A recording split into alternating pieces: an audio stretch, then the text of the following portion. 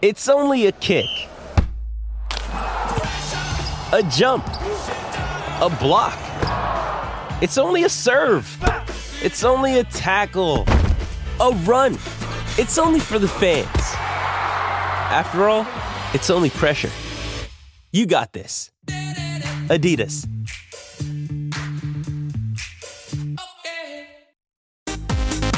Darling, great kick, Ryan. Darling, getting back, doesn't mark it. It bounced off his head. Hand pass it. Kennedy's got 7. Kennedy's got 7. 8. He's got 8, sorry. I sold him short. I got out of my chair and I tripped over. Kennedy's kicked 8. Darling gave it to him in the goal square. Tim Gossage getting very excited about Josh Kennedy's farewell match. And I'll bet Josh can tell us whether it was 7 or 8. Anyway, we'll talk to him in a minute. He's coming up right now on the show. We're getting a lot of text coming through on the Temperate Bedshed text line on 0487 736 736. Keep them coming. We'll get to them in the last half hour of the show.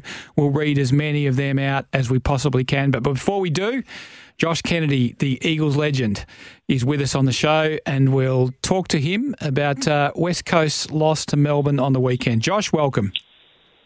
Morning, Duff. How are you? Happy Easter. Yeah, you too, mate. How many eggs? Did you get through a few? Way too many. They started too early as well, so I try not to have any chocolate before lunch, but I ended up having it about 6:30 in the morning, so I failed on that regard. I'm a hot cross bun man myself rather than an egg man, so I have to say I'll eat them, but I'm not just got a bit of a sweet tooth, I think, so I'd rather go for the chocolate. Hey, what did you make of the effort against Melbourne?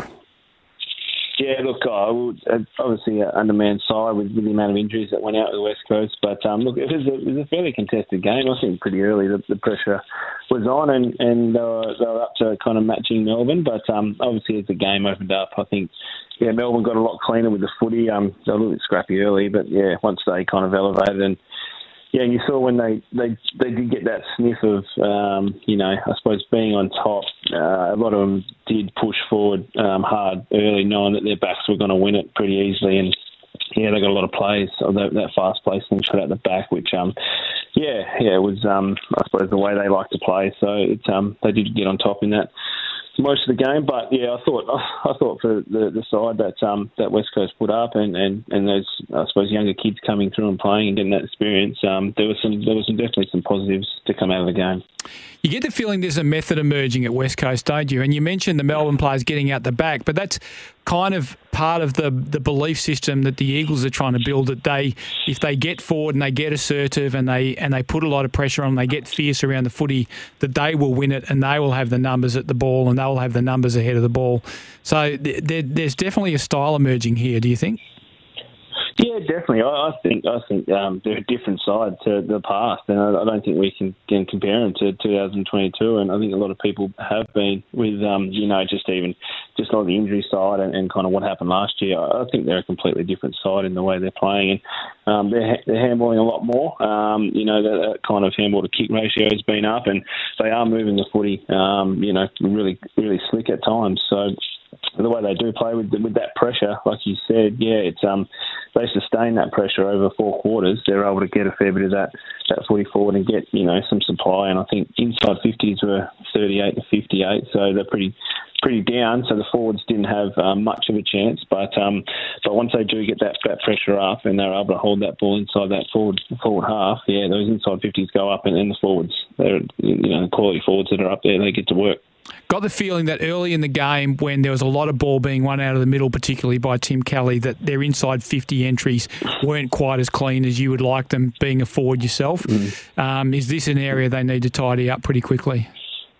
It's always a work in progress with that.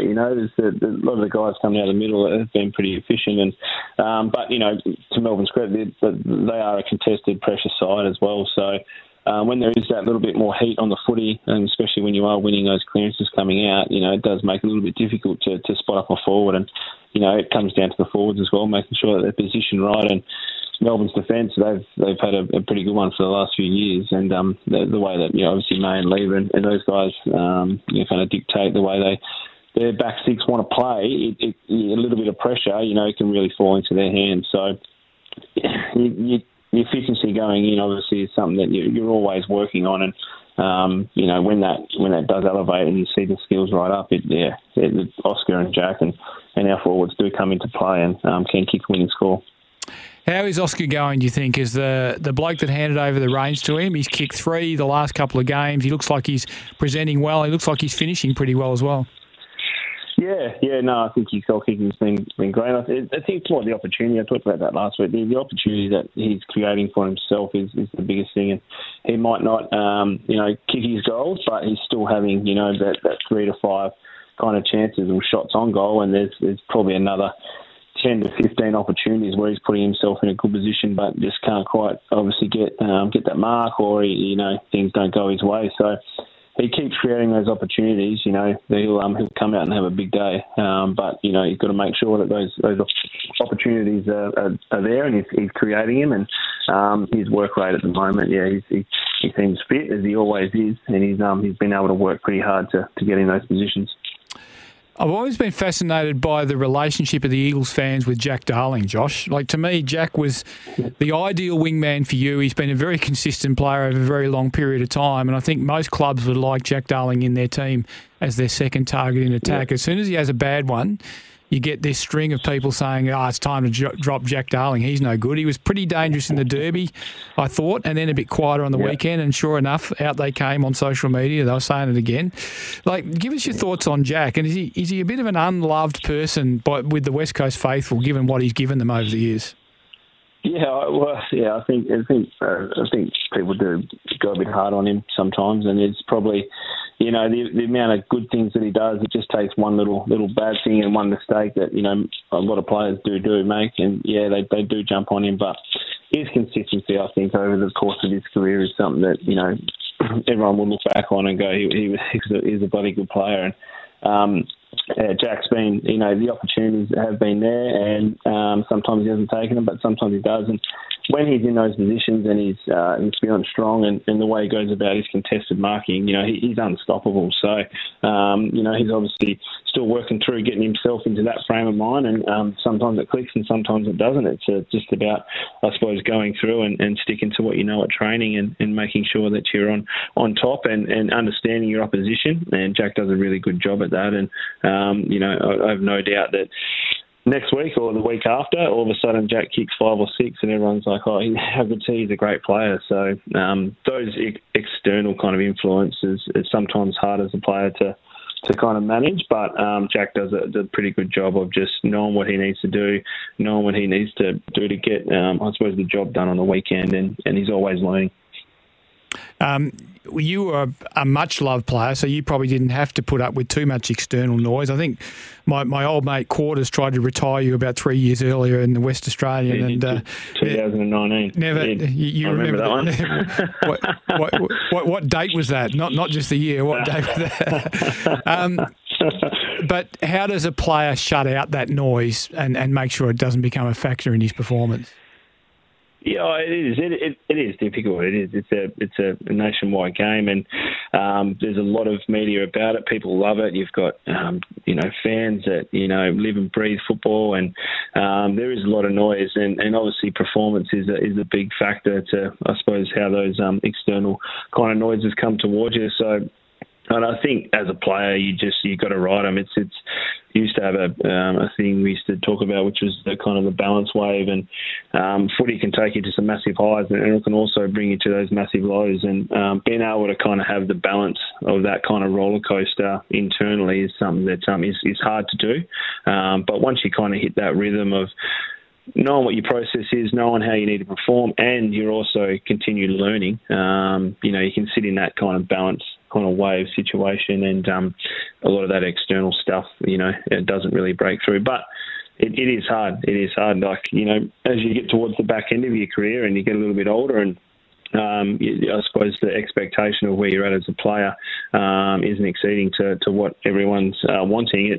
It can creep up on you pretty quick, and it does play in your head, but it's all learning. It's all about going through that process and coming out the other side, and it's just a part of the game.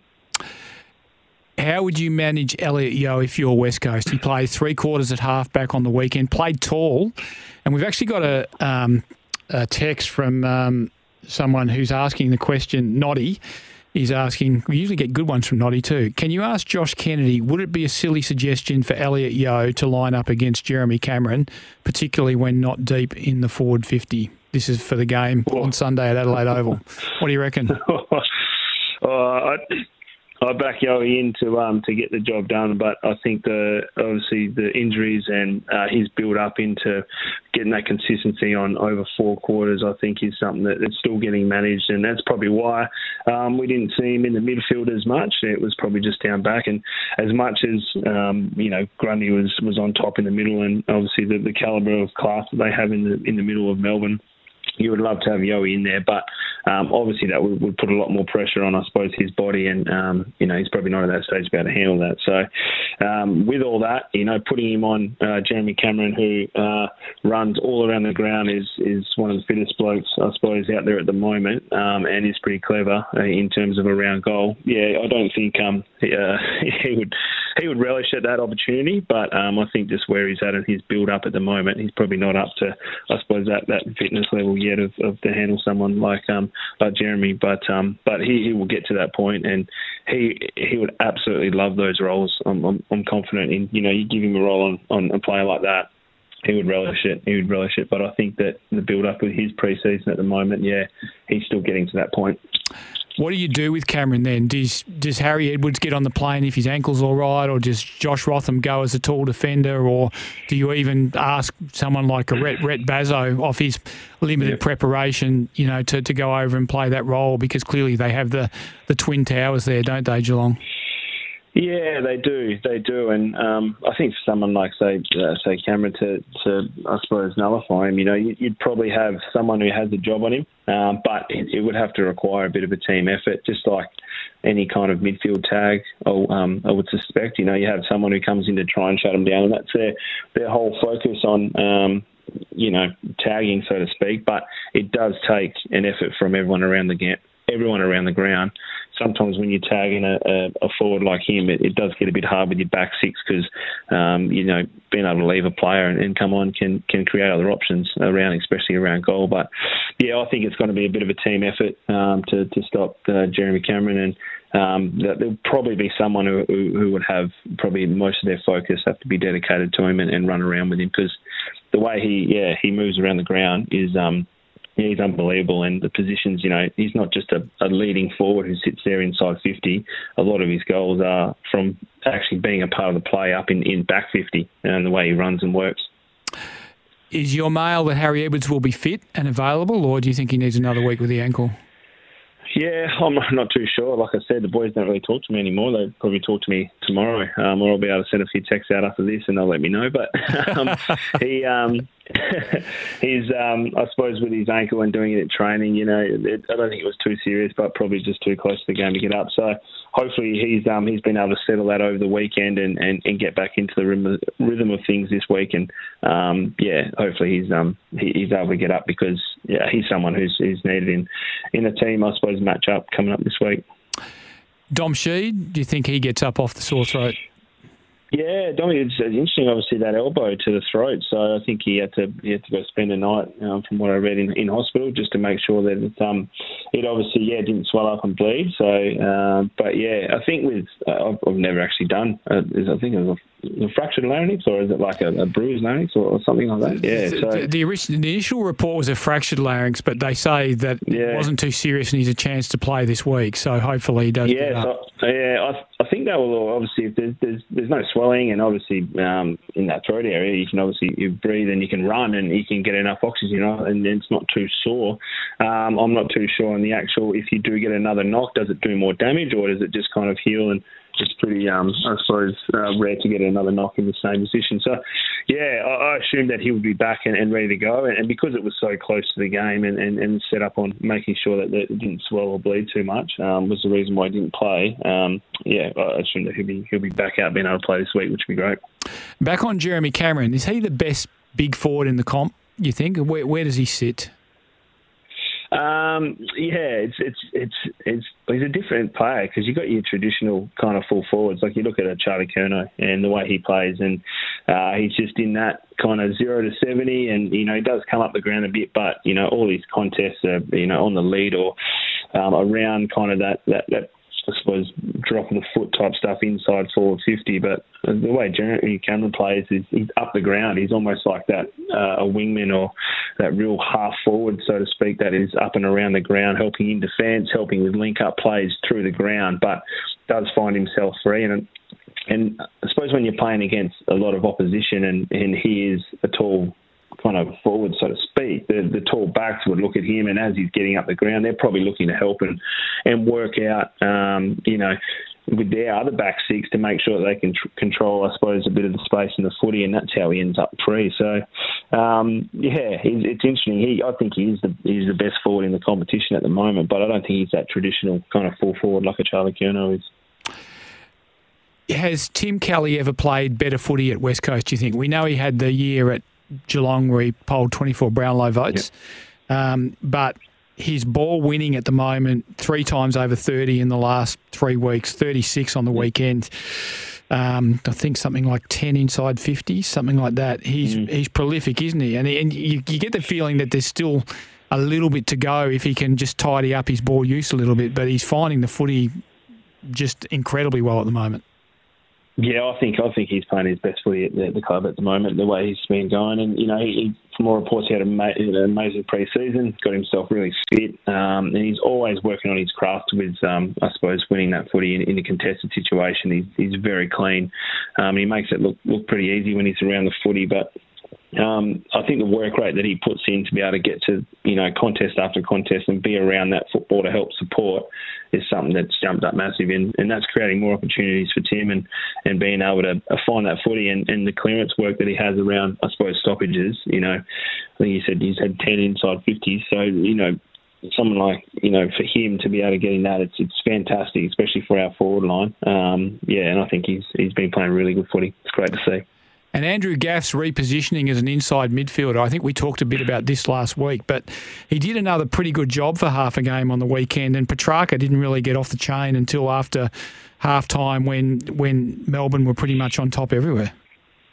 Yeah, that's it. Yeah, well, Gaff's obviously, a bit more on ball and a little bit more of a different role for him. And, he's been given, I suppose, a few objectives in the way he's playing on ball. And he's someone who just, no questions asked, will go and do it. And it's been great to see. And, he's got his body really fit. He's obviously gone through a fair bit over the last few years with his body and his injuries and what he's had to put up with. And we'll see him, being able to move a lot better, and it looks like he's a lot freer. I think he's stripped some weight as well, which is great. But the team effort that he puts into, Gaff is a ball winner and always has been for us. He can find the footy and he's a great user of it. But I suppose a lot of people don't really see is the little team aspects that he does. And he gets given a job or a role to do, which sometimes takes him a little bit away from actually winning that footy. He doesn't button eyelid, he jumps straight into it, and he's a team player, Gaffy, and it's been great to see him, I suppose, get some reward from people seeing that. Do you give him a chance against Geelong on Sunday at Adelaide Oval? Yeah, it's going to be another tough challenge. Hopefully we have a few wins heading over to Adelaide. Obviously, Geelong haven't been in great form. Watching the first half of that Easter Monday game, Hawthorn were on top, and then obviously that last half they blew away, so they did find, I suppose, some gelling that everyone's been talking about that they haven't been able to kind of find, and they played some pretty good footy. So hopefully it was only a half a footy for them, and West Coast can kind of match a lot of the pressure that they put on, and West Coast keep playing the way they're playing. You know what I mean? They're a good chance, but it's going to be another tough one, obviously on the road, and having the players out. But the consistency of these younger players playing now, it's hopefully over the next few weeks that can build, and it's pretty exciting to watch. Josh, thank you very much for joining us on the show, and thank you for your insights on the show so far this season. We look forward to hearing more from you as the season goes on. You can head off now and eat the rest of those Easter eggs, mate, if you like. And I'm chucking them out. They've been hidden, I think. They've been hidden. Thanks a lot, mate. Cheers. Josh Kennedy, West Coast legend. What do you think of what he had to say? You can let us know on the Temper at Bedshed text line, 0487 736 736. We'll be back after the break and we'll start getting through some of the text messages you've been sending in. This is Mornings with Mark Duffield on SENWA.